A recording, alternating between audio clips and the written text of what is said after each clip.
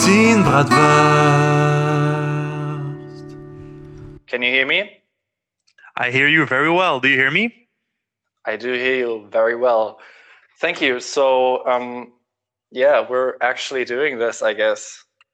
After all, we are. For all that time. Yeah, like everyone who's listening to this, they don't know how long this has been in planning. Like, it's Where did ridiculous. When did you pitch the idea? Like in November? No, before that. I think it was even before that. Yeah. Yeah. Wow. But anyhow, at last it seems like we found a way to record, because everyone who's listening to this is not your regular type of podcast. We have a very special situation with us. So, but let's start from scratch.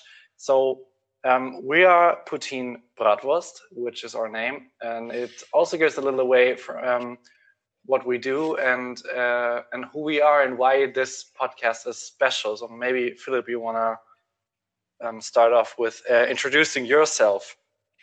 Yeah, well, I want to say that the podcast is kind of us just keeping up to date with our lives, I guess, but sharing it with you guys, and through that maybe having some cultural exchanges. Since so I'm from Quebec, so that's a province in Canada. I'm a public servant here in the capital of Ottawa, and basically I'm from Quebec City. I'm doing mostly music. That's my main interest. I read, I write, passionate about a lot of things, as Simon knows very well. And yeah, tell us about. I don't know if that's a good introduction, but I think it's good. You're giving away the main facts. So I live in Germany, in Hamburg, to be exact, and I work here as a copywriter. So I'm trying to be creative, and yes, but so what you might be asking yourself is, how do these two guys who live on opposite sides of the world get to do a podcast together? And it's actually a funny story, because where we met the first time was in Seoul, South Korea. Isn't that right?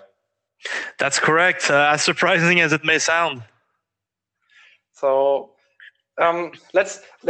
I would like to hear from you, like.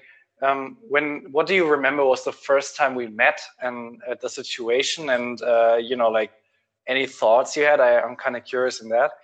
So it's I don't know if I ever heard your version of how you ended up in that classroom that day, but I can tell you my version first. Basically, we were studying at the same university in Seoul, as you said before.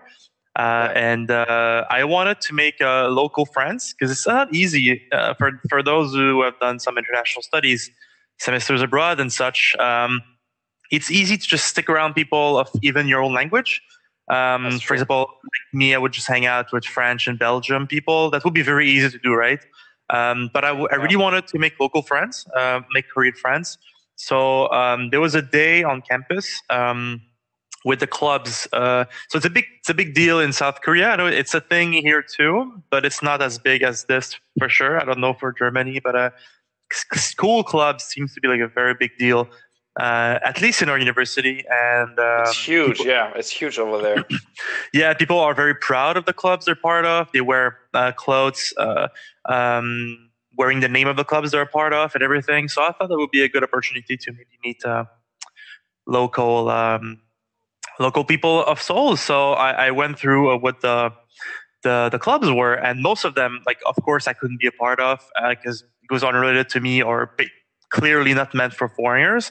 And I have a funny story how some guys saw me, and it was the literature club, like the reading circle or something. Like what do you mean by he saw you? Like the first time he met you, or? I mean, I was walking around the booths. So that's the thing I didn't say. Maybe there was a club day, right? So all the clubs are trying to get new members. Oh, I know what you mean. Like they have like these little tents, and you get some food, and everyone is wearing like their club shirts and stuff like that. Yeah. So they're trying to recruit new members. So I was just walking around, and if somebody would stop to talk to me, I would talk to them and let them sell me their club, basically. And this guy was like, "Oh, do you like reading?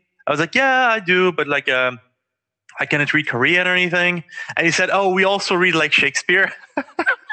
I was like, I'm British. Great.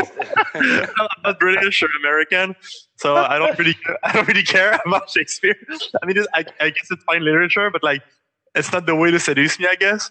And he was like, "Oh, what do you read anyway?" So I didn't sign up, but and the last booth, or one of the last one, was the music writer or music compositor, or like the music people of the school. And this guy stopped me. This guy that I've never seen afterward, by the way. I don't know who he was.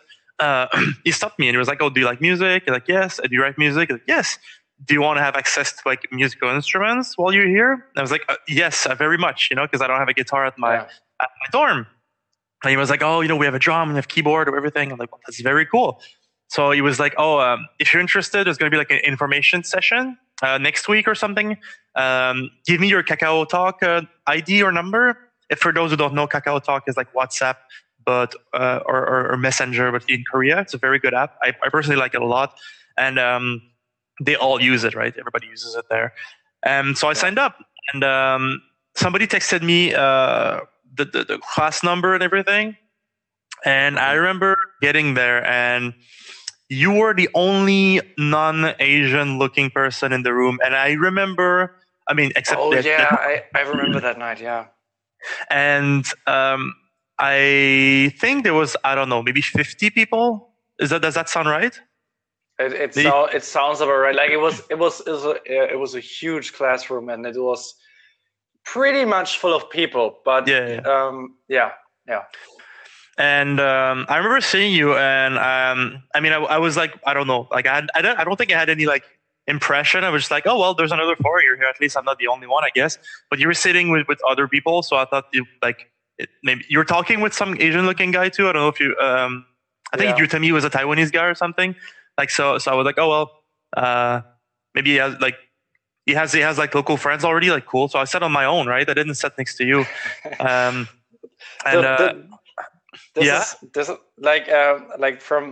This is so interesting right now to hear like your thoughts about that, because the way I experienced it was I saw you, and throughout the whole evening I don't really think we spoke much, and I think what I thought was, okay, this guy is so much into Koreans, he doesn't want to speak to me at all. He's like super against his own race.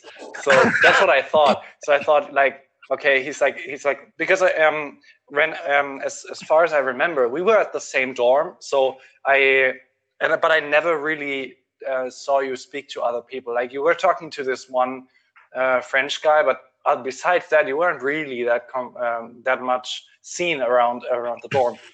So right, I thought, okay, you only want to see like Koreans. So, like I said before, my goal to join this club was, yes, to have a music instrument, but also to meet local people, right?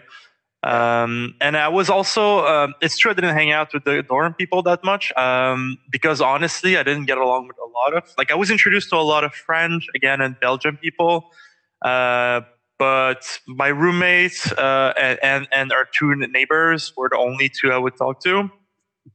I think I had a hard time with the philosophy some of the dorm people had with why they were there and what they wanted to do. But in any case, I remember talking to you for the first time. So if you want me to finish like what the evening was like, I remember they spoke Korean the whole presentation, like not a word in English, right? Oh yeah, they did. Yeah. And I was like, okay, like this is not happening, right? And this guy came to me and he was like, so do you speak Korean? And I was like, no. And he said, are you learning it? And I said, and I lied. I said, yes, very hard. I'm taking class and stuff, which is not true. I never took class. and he said, you can hang out with us tonight. We're going for drinks after. And maybe we'll call it a night after that, right? And he was like, yeah, you're not going to be part of it and anything. So like, you know what? I'll take the opportunity and just go out with these guys. And they would assign you to instruments also. I don't know if you remember that. And nobody wanted to play bass. So I don't play bass, but I was like, yeah, I'll play bass. Oh, you don't play it at all? Like I thought you already had some experience with it.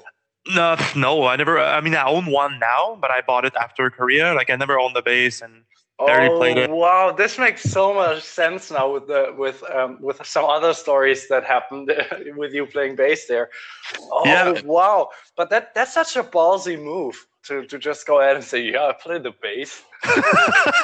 And it's such a big fuck you in the face of everyone who's professionally a bass player, that you have the confidence of saying, yeah, I play the bass. Like, everybody knows how to play the bass. I just assume if I can play guitar, I'll probably be able to play some bass songs or whatever.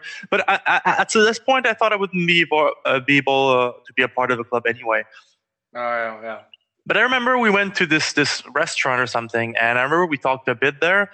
But I remember we talked more to the second place we went, which was like a bar. And I took a very cool picture of you. I don't know if you remember that. I took a picture of you. You were tuning the guitar. There was an acoustic guitar on the table, and you were tuning the guitar. It's a very cool picture. You wear like a jacket or something, and you're like in a Korean bar tuning a guitar. It's a cool picture. Oh yeah, I know the picture. I think that's when we talked like for real the first time. But yeah, for those who wonder, we ended up actually be a part of the club. For better or worse, I guess. We have a lot of stories with that. But yeah, so that's how we met. But I don't know when we just became close friends. I think it just happened naturally. I don't know. Yeah, that's what I'm thinking about as well. Yeah. Like from that point to us now, there's like 3 months in Korea that I'm not sure really what made us closer, but it happened like that. I think we went out with some other guys, and like I was in a completely different group of friends over there. Like, they were all people who had, I think, almost no connection to you and your group of friends. But I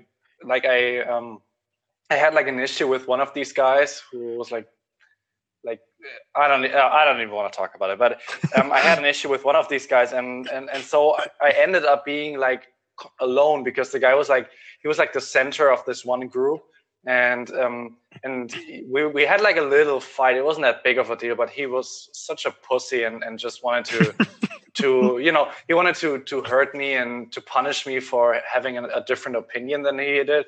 And so I was basically alone, which is horrible if you're in another country where you don't know many people at all and you don't have a language to communicate with.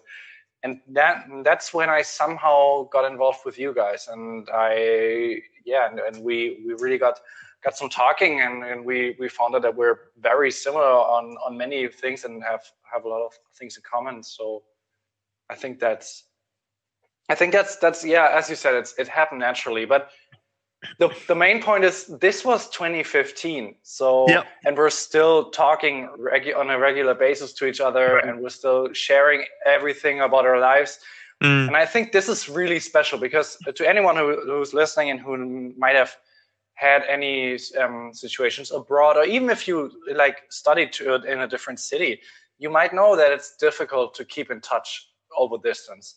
You have to be very active about it if you want to keep it. Yes, you have to be active, and it only works if you have two people who are behind it.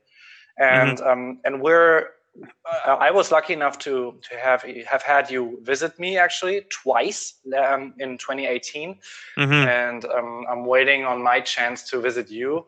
And and somehow we made it, even though we're in this distance. And every time I go out drinking, I kind of wish I could have you sitting there with me as well. Which, let's not get too sentimental, but that's just, even though this distance thing is annoying, it's also great to be able to have that. And and now we thought, we're Skyping and talking anyway, so let's make our Skype conversations public and trying to do a podcast since it's possible. And I think we have many interesting topics to speak about. We always end up talking about 1,000 different things, so we thought maybe it would interest some people to hear let's say unique people discuss different topics. And talking about you visiting me, it's always weird for me to ask people to come here, because I feel there's so much better places to go. I don't know. I don't know if our auditors ever went to Canada or Quebec more precisely, but I mean, New York City is like 6 hours from Quebec City's New York City. Yeah, so like, why would you go? I guess to Quebec City if you can go to New York or Boston or Chicago. I guess it depends like what you're looking for. But I had a Korean friend visiting me in November of in 2019. She loved it, or she loved it. But I'm like, with your only 2 weeks off of your whole year, like you went to Quebec. It's like, well, I'm very great. I'm very grateful. It was great to see her again. But like, yeah, maybe you should have gone to Italy. I don't know. You know what I'm saying? I know what you're saying, but it's all. I think perspective here is key, because you live in a different area of this world, and the things that are close to where you live and that are, things where it's just go for a vacation. Actually, these kind of things for me as someone who lives in Central Europe are Italy, are Spain, are the UK, all these beautiful parts, like, don't get me wrong, of the world, but this is not that far from me. And so, like, having a big trip where I say, okay, I really want to go away, I want to experience a different culture, I want to, right, I also want to have like a special experience there. So having a local there, first of all, is awesome. Yeah. And then I think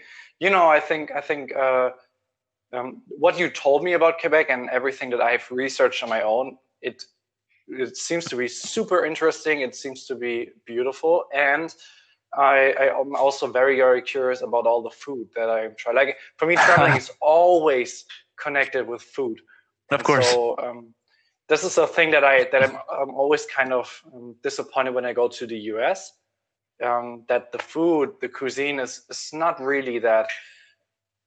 Well, the America, the USA, they don't have really have like that worked through cuisine. It's like big beefs, big piles of meat. It's burgers, which are awesome and I love, but it's not like Italy where you go and it's just every restaurant has these really awesome types of food. And I think and I'm very curious to experience that in Quebec as well. I think the issue with the US and US food is that it's a I'm sure the president wouldn't like me to say that, but it's a very immigrant-based country where the whole country was basically made of different cultures. So there's not a strong national food there. It's a lot of fusion of or adaptation of, I don't know, UK food or French food that was adapted to the climate and the ingredients that were available. So I don't know. What I don't like about the US a lot is that it's very, very, very hard and expensive to get decent food. That's so true. Yeah. That's very annoying because you go to France or you go to Italy again, you can get an average restaurant and eat like very good food. But in the US, if you just want decent food, it's so pricey. That's the worst. For me, it's the worst part about the US when traveling. I mean, yeah. Yeah. That's what I read. Like, I read an interesting thing about how national foods develop, and it said there that for in most times when the cuisine of a country is actually evolving and developing is when there's no food around. So when people are starving and there's some sort of like a shortage of food and product. So that's when they have to take what they have around them and have to make the most of it. Right. And America never had that. They always had those big wide areas. They always had sources of food. So, and that's why what their cuisine is basically is more and bigger and juicier and all that kind of stuff. So and that's why they don't have these type of things. Like when we go back to Korea, what Korea has, they have a lot of these food like kimchi and all this radish and all that stuff. That's in how do you say that when you put it in a jar and you just leave it? Yeah, it's fermented food. Oh, fermented, correct. So you have all that. Why do you ferment food? Well, because it's easy to store it, and it keeps all the vitamins and stuff. So that's just how different cuisines develop, and I think that's really interesting. Regarding Korean food, it's I think it is interesting to see also like the history of the country, how it made the customs. I remember I used to go out with the Korean gal, right, and she explained to me that the why they eat very, I don't know if it's the proper word in English, but like not noble parts of pork. Mm-hmm. And a lot of pork itself is because the Japanese, when they conquered them, they used to take the good parts and leave the shit parts to the locals, the Koreans. So that's when they got into like eating intestines and the famous the samgyeopsal, the Korean barbecue. Yes, it's a very shitty meat, right? It's just a lot of fat. Yeah. There's not a lot of meat on it. And they ate these parts because that's what they had left for them. So that's why they eat traditionally weird parts of meats.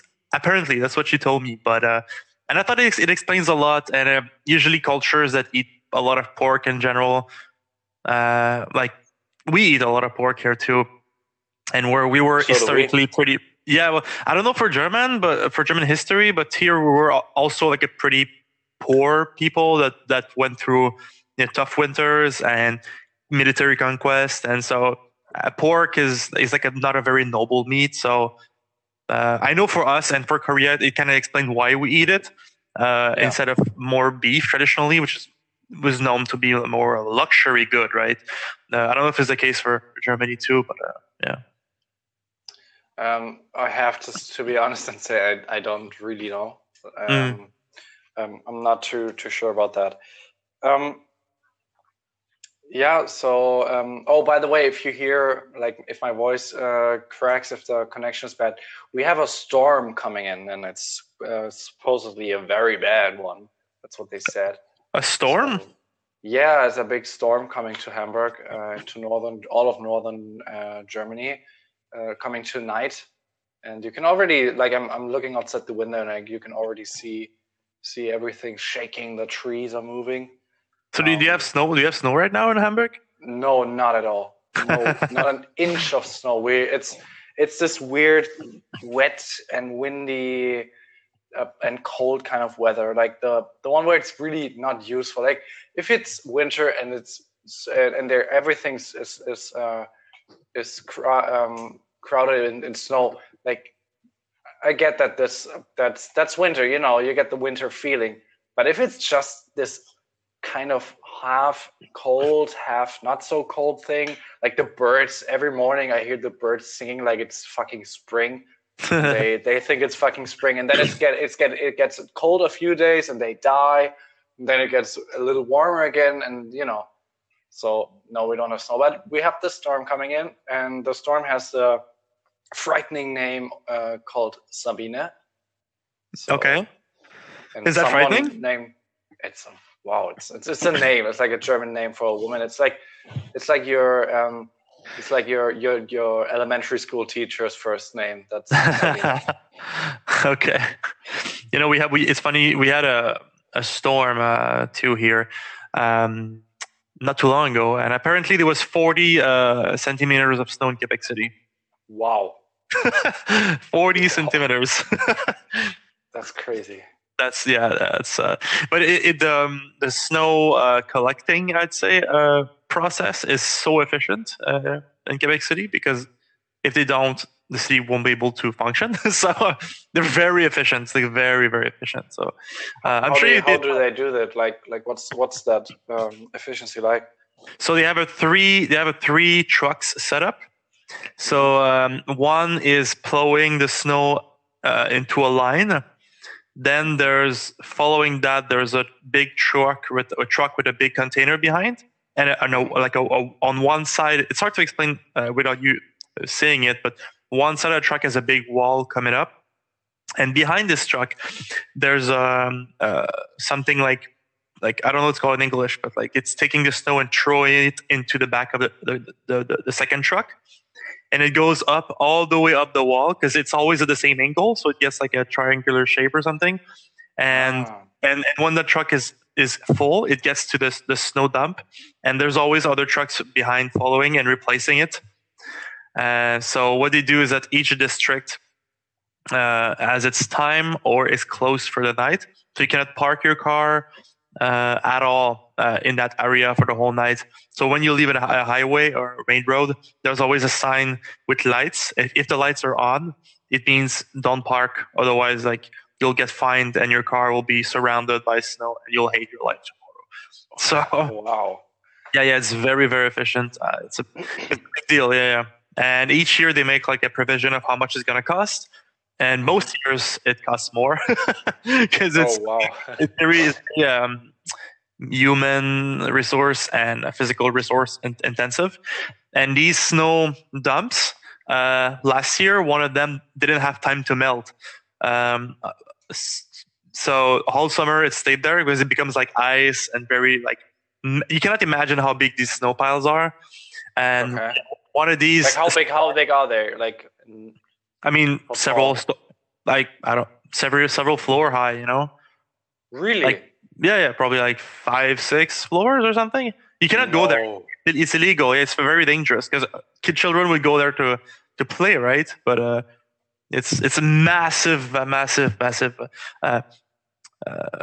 Like my building is 3 floors, maybe 4 floors, something like that. And it's very, very, very large. And so one of them in Montreal didn't melt. So winter came again, and it was still there. Can you imagine that? Like, no, it was the whole year. It didn't melt. I mean, it melted, but not all the way. There was still a block of ice in when the snow came back again in November. Yeah. Oh, that's crazy. Yeah. So but doesn't it like when it does melt? Isn't it like everything is soggy and there's way too much water coming down? Yeah, but it's in remote places. Like it's not in the city, right? So like I sometimes you see them because they're like, you know how big highways cross when they cross each other. There's like circles. You know, you leave a highway and it's like you go in circle and there's 4 circles, right? It makes like a club. You know what I'm saying? Yeah, I think I do. But sometimes they put snow in the middle of the circles, of the four circles. So, but otherwise it's in remote places. So I haven't seen one. I don't know. The only one I saw was the highway ones. They're not the most common. So it probably get drenched and disgusting too. I don't know what they do with it. But if it's in a remote place, I guess it doesn't matter. But we have floods each year. It's a big issue. People are displaced, and I actually live very close, like I mean a kilometer from a place that is flooded each year. But I'm on a hill, so I'm fine. Like, why did they let people build their houses there, knowing that the cities are they just want the taxes, so they just let people build, and now they realize that they're in a flooding zone, and each year their houses get destroyed, so they cannot sell it because nobody wants to pay it, right? Yeah. So imagine you invest like your savings in a house, and you realize a year later that it's a flooding house, so it loses like probably like 50% or more of its value. So you just it's very unfair for these people, and the municipalities don't give a fuck about it. So it's a shame. Wow. Yeah. Word to that. Wow. Yeah. But how is it right now? The weather are you guys having snow? Is it looking like winter in Canada? How I imagine it, or I assume it is. Yeah. The Ottawa region is like moderate winter. I'd say it's winter for sure. Vancouver is more like what you're living through right now. It rains a lot and it's windy. There's no snow there. The Canadian winter, you imagine, is basically the northern parts of each provinces, or eastern Ontario, Quebec, and New Brunswick. That's what you have in mind. But I'd say there's like on the side of the road right now, if I look, it's probably like almost 2 meter high, I guess, of snow on the side of the road. I mean, maybe a meter, a bit more. It's hard to see. It's far from where I am right now, but Yeah. So the road is, on each side of the road there's like walls of snow that you keep pushing, and it gets taller every day. Wow. Yeah, it sucks. I don't like winter too much. Do you go skiing or you do any winter sports activities? I don't do any winter sports activities. So that's what they say, right? And my dad always tell me, you'll hate each winter more as you get older. Each one will suck more. And when I was 12, I was like, "That's BS, Dad." Like, and now I fully understand what he meant. Like, each one is tougher than the previous one. So you do skiing, do you? I do ski. Well, I know how to ski. I guess that's more correct, because I think last time I skied was like 2 or 3 years ago. It's way too much time passes every time between skiing, because I'm living in the north. So if I was living in Munich, it would be much easier to go to a skiing region. But here in the north, there's like no hill at all. So it's, I wish I could do it more often, because I really do like skiing. But it doesn't work out here. And besides, we're getting less and less snow each year. So that's also true for the southern Germany, and it's getting more and more true for Austria, where most of the Germans go to ski. So it's not it doesn't look that good. But could you actually, is there a place close to where you live where you could ski? There's a famous place. It's called Tremblant. Some people might know about it. It's like 2 hours from here. It's very touristic. There's a lot of American people that go there to ski. There's a lot of famous actors that have like cabins there and like fancy houses. Who is it? I think it's Michael Douglas. One of the guys is known to have a house there. Actors and shit. Some of them live there during winter. There's like casinos there and stuff like that. I've never been personally. It's like an hour north of Montreal. Yeah, I could. I guess. I guess I could. But I hate being outside during winter because I hate it being cold. So, because you probably imagine skiing as like when you go down, it's pretty comfortable, and when you're at the bottom of the hill, you can almost go get a beer or something, I guess. Here it's to me it sounds like misery, honestly, to ski, because it's fucking cold. Like I don't want to lose my fingers, or like it's. Come on. I don't. I know I won't, but it's just I don't see the point in. I hate the cold. Like I fucking hate it. Every day I go outside and I start to work in a bad mood because it's fucking cold and I fucking hate it. You don't know how many colds I actually get. It's crazy. Like this year alone, I think I've had a cold for talking about like this winter, not talking about 2020, but this winter alone, I had like I think 3 or 4 colds. How many of these? Sorry. No, go ahead. And I was just saying I'm not living unhealthy. So if people are like, yeah, you probably smoke and you probably eat a lot of burgers. No, I don't. I live a pretty healthy lifestyle, and I really try and exercise. I never walk around with with wet hair after a shower, which is ridiculous. If I have like 5 hair left on my head, it's like I'm not that hairy, but like you see these girls sometimes waiting at the train station. They have like wet hair in winter, and you're thinking, how the fuck can you do that? I'm not that kind of guy, so I hate the cold. But when you ski and you wear proper clothes, I mean, I don't know if you want to ski like because you said you're scared of losing your finger. I mean, I know I won't, but I just meant like suffering for no reason. I guess I'm not well equipped. If you're wearing proper clothes, like proper skiing clothes, you're not gonna get cold. Like really, you're not. You're probably gonna sweat and be super warm. That's really a cool thing about skiing, and you're getting warm because you're doing sports. Yeah, I guess. Do I remember correctly? Your dad is a big skiing enthusiast. Well, I mean, he does know how to ski, but I wouldn't really call him a skiing enthusiast. Like he's into sports, so I guess that includes skiing. Because do I remember correctly that he told me he went to Utah to ski? Yes, he did. That's crazy. It's absolutely fucking crazy, and it's something I wouldn't. It's something I don't really tell many people about, because I think it's ridiculous that he has the Alps right in front of him. Like, my parents are from South Germany, so, and then they do it. But I have to say, in his defense, I have to say, we have family in the US, and they invited us to go with them, and so. I mean, I'm not saying it's stupid. I think it's awesome. I am saying it's stupid. I'm just trying to, I'm just trying to say, to justify why he did that together with my sister and my mom. But yeah, it's true. Then you heard correctly. He did do that. That's remarkable. I want to go to Utah, but for different reasons. Because I want to become a Mormon, as you know. Oh yeah, I know that. But who doesn't want to become a Mormon? I mean, anyway, you'll be anyway, because they will find you and baptize you after your death. Did you know that they do that? They baptize you after your death? Yeah. And you cannot do anything about it.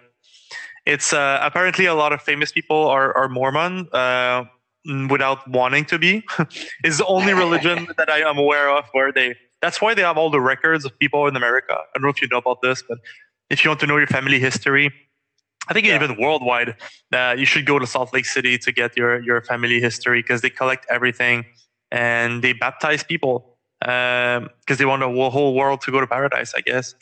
That's actually, honestly, I'd rather have you baptize me after I'm dead and make me a Mormon or whatever, instead of you annoying me every day and telling me how your God and your belief is the right one. But that's just my opinion. Did I tell you I met a Mormon in Sapporo in north of Japan? No, tell me about that. So that was really funny. Like, I was with one of my best friends. We were together in Japan 2 years ago, and we went to the Sapporo Snow Festival.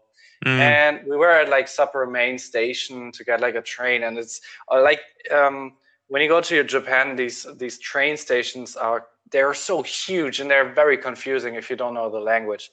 And we were there, and there was this blonde American guy, and he walked up to us and he was like talking to us. Yeah, what are you guys doing? And it seemed like he's actually happy to see someone, a Westerner, and someone who's able to speak English. And we were just having like a small talk, and at a certain point I was like, "So what are you doing here? Like, are you guys on vacation?" Because there was like another guy next to him, and he says, "No, we're Mormons." I like, "Yeah, well, congratulations, but like you're just here being a Mormon. What are you doing?"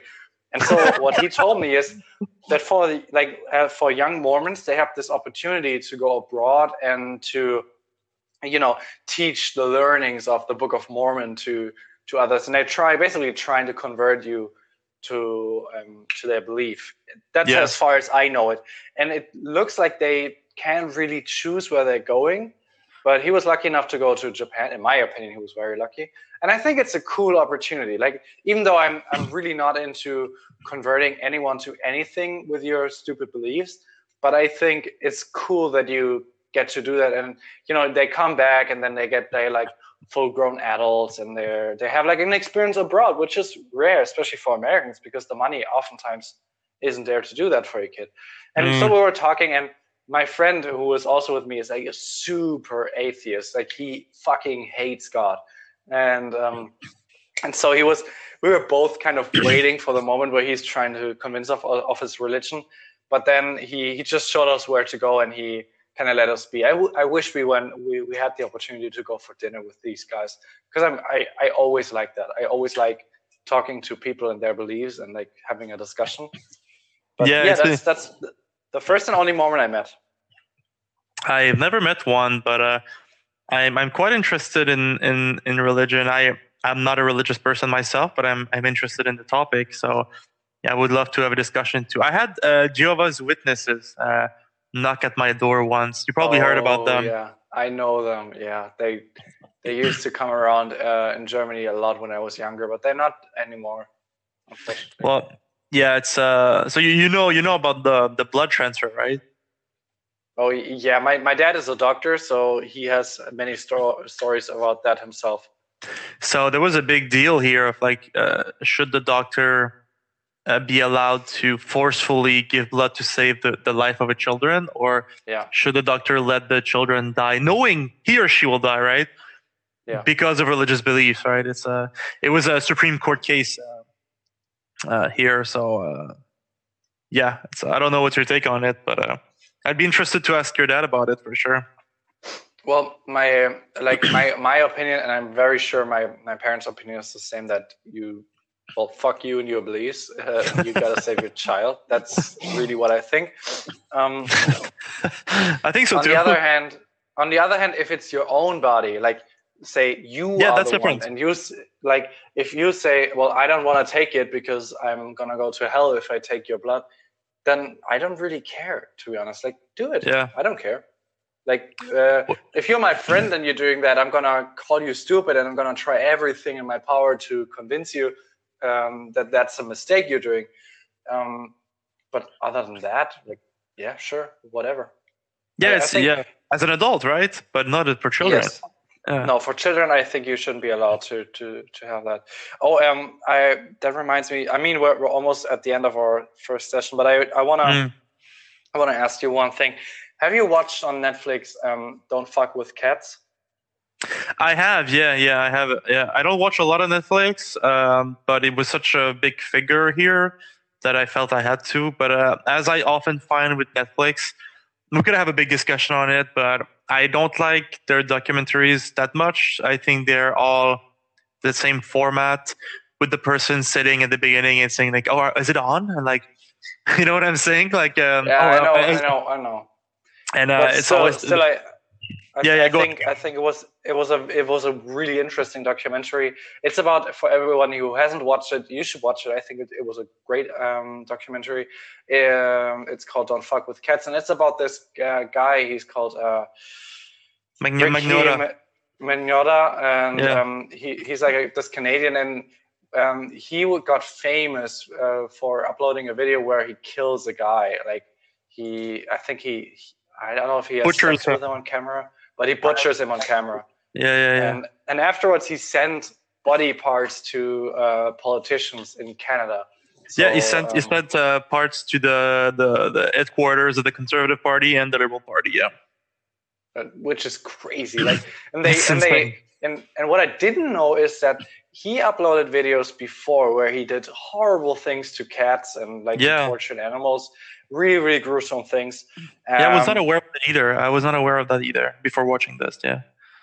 And so so what I wanted to ask you as a Canadian citizen is how much of it did you guys? Because I know that I read an article in Germany about it, and I saw some clips of the video where he kills the guy. But I imagine in Canada it must have been huge when that guy did that and it got public. Yeah, why it was huge in my life was because he fled to Montreal. Yes. That's where he did the video. He's originally from Toronto, I think, or around the area of Toronto. So he's Ontarian. Yeah, I think so. He did his cats videos over there, from what I remember from the documentary. And it's crazy because the apartment that you see where he did the murder, I could find it because I know that area because one of my best friends lives in that area. I know there's a highway next to that place. It's a very ugly part of the city, but so it's weird to know that these things happen. Back then I was living in Quebec City, I think still. So it wasn't close to me, right? Montreal is 2.5 hours from Quebec City, but still, it was a big deal. It was in the news, and it was a manhunt, and the guy fled to Europe, France, I think. I don't remember where. He fled to Europe, and he got caught in Berlin, actually. Oh, okay. I really remember the German part. I thought he got arrested in France, but I knew he fled from Montreal to Paris, I think. Yes, he did. It's crazy because he got there, it's not reassuring. I felt like if you do a crime or something and your people looking for you, like airports are a no-go, right? Because they will instantly find you. But apparently they don't. So I don't know. It was a bit weird to see that. Again, it was a few years ago. So I think the guy actually wanted to get caught. That's my opinion. I think he knew that he wouldn't be able to get through with this, and you know, the way he behaved, it was really like he was crying for attention. Yeah, he's a miserable guy, like a total loser, trying to do something to attract people's attention. Like, you know, I don't even remember the part where he says that he's like, people were accusing him of having an affair with an ex, like a woman who killed people before. Yeah. And he went to like Toronto Star, which is like the biggest newspaper in Toronto, and like had an interview about this, and it was founded on nothing. Like he himself made that rumor on the internet. Like, that's so lame. Such a lame person. It's so lame. It's so lame. One of my favorite Quebec musicians. I'm wearing a T-shirt from him right now. I was supposed to see him live 2 weeks ago. Anyway, they wrote a song where he talks about the murders, but he could not publish the song with the actual lyrics, because now he sings Monica, Monica, Monica, but it was supposed to be Magneta, Magneta, Magneta.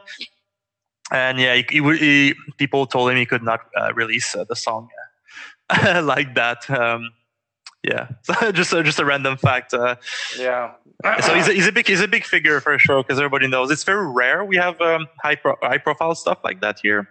Like Quebec City has usually 0 fire weapon murder per year. It's very peaceful.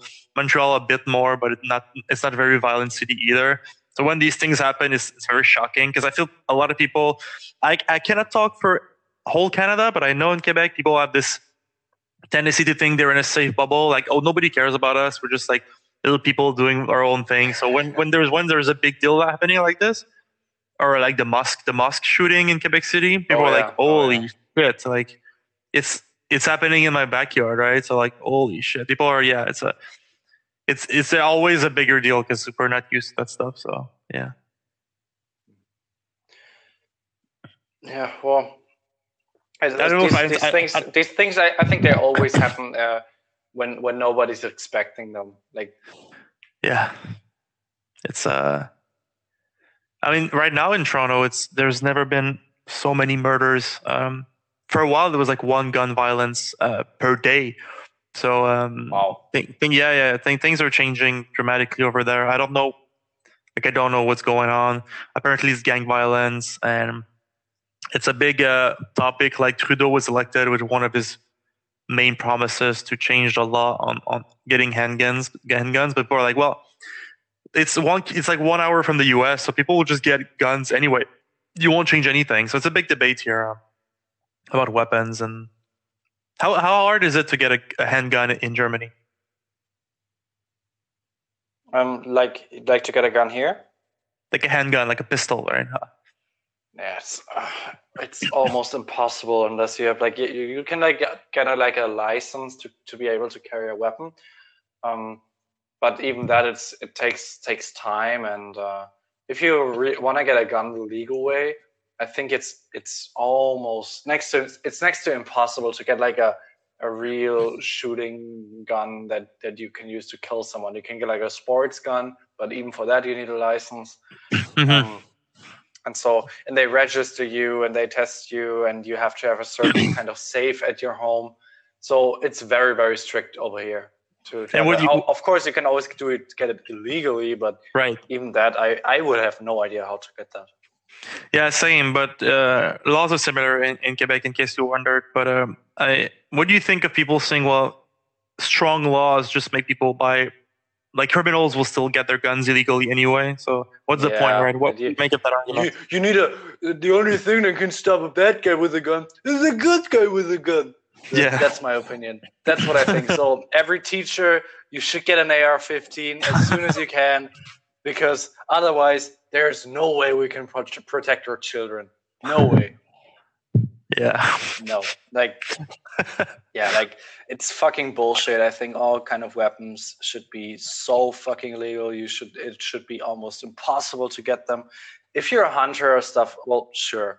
But besides that, test these guys, test them again and again, and make it difficult and always, make really having a gun the serious issue that it is, and make them everybody know that they have a huge responsibility. Like one time I went to a shooting range, it wasn't really a shooting range like the ones you imagine, the way you see like hot girls only wearing bikinis and shooting in the desert. It's not like that. It was like in a club, and it's like a sports gun thing. And I had this little sports gun, which I'm very sure you can't even kill a dog with. It's really, you can hurt a dog, but you can't kill a dog. I'm not saying anything about hurting animals. I'm just saying it's that weak. It's weak. Yeah. But even that, having that in hand, it felt weird, and it felt like I don't want to have this responsibility. And I'm only just shooting at like a target, but even that felt like it gives you this feeling of I don't want to have this in my life. And so I'm glad I feel that way, and I believe many people feel like that as well. I know no one who is curious about guns and who would like to have a gun. I know no one. There's big lobbies here, we always talk about the NRA in the US, but it's a thing here too. I think there's a lack of sensibility on some parts, because there was in the 90s there was a guy who came with a machine gun into a university to kill women, like specifically women. He was entering classrooms, and he was asking. You're a feminist, right? Wasn't it like that? You heard about it, yeah? I think I heard about it, yeah. It was in Montreal, and he was asking guys to leave the room and just blank shooting women. And the survivors of this that received bullets and survived, like they faced death in the eyes, right? These women they made an association, and they fight against gun violence like very intensely, which is, I think, that's so cool. Very legitimate, right? Yes. They're badass women, right? It's an engineering school, so they're like engineers and shit, so it's pretty cool. But there's the gun lobby is always campaigning against them. Like they say, oh, you guys are against the hunters and the gun enthusiasts and like freedom and whatever. I'm like, bullshit. How unsensible are you? Like these women, have you ever been? These guys are like, I don't know, like electricians or whatever. Like fair enough, whatever. But have you ever been like shot at, like blank? Like come on, ridiculous. It's just a lack of sensibility, I think. Anyway, so people think of Canada. I think there's a lot of misunderstanding about Canada internationally, and the fact that we're like a land of peace and no guns, whatever, is not as true as people think it is. There is lobbies, there is complaints. But it's definitely not like the US, like miles from it, But there's people that would love it to be like the US. It's an actual thing. So, yeah.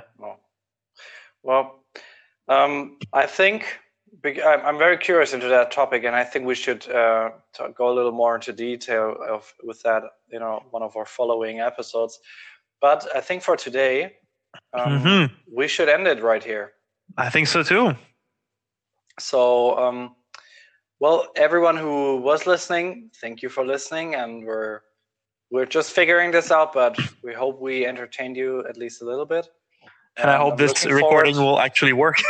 Yeah, I hope so too. But we're positive that our host program, which is Anchor, is working fine. We're positive.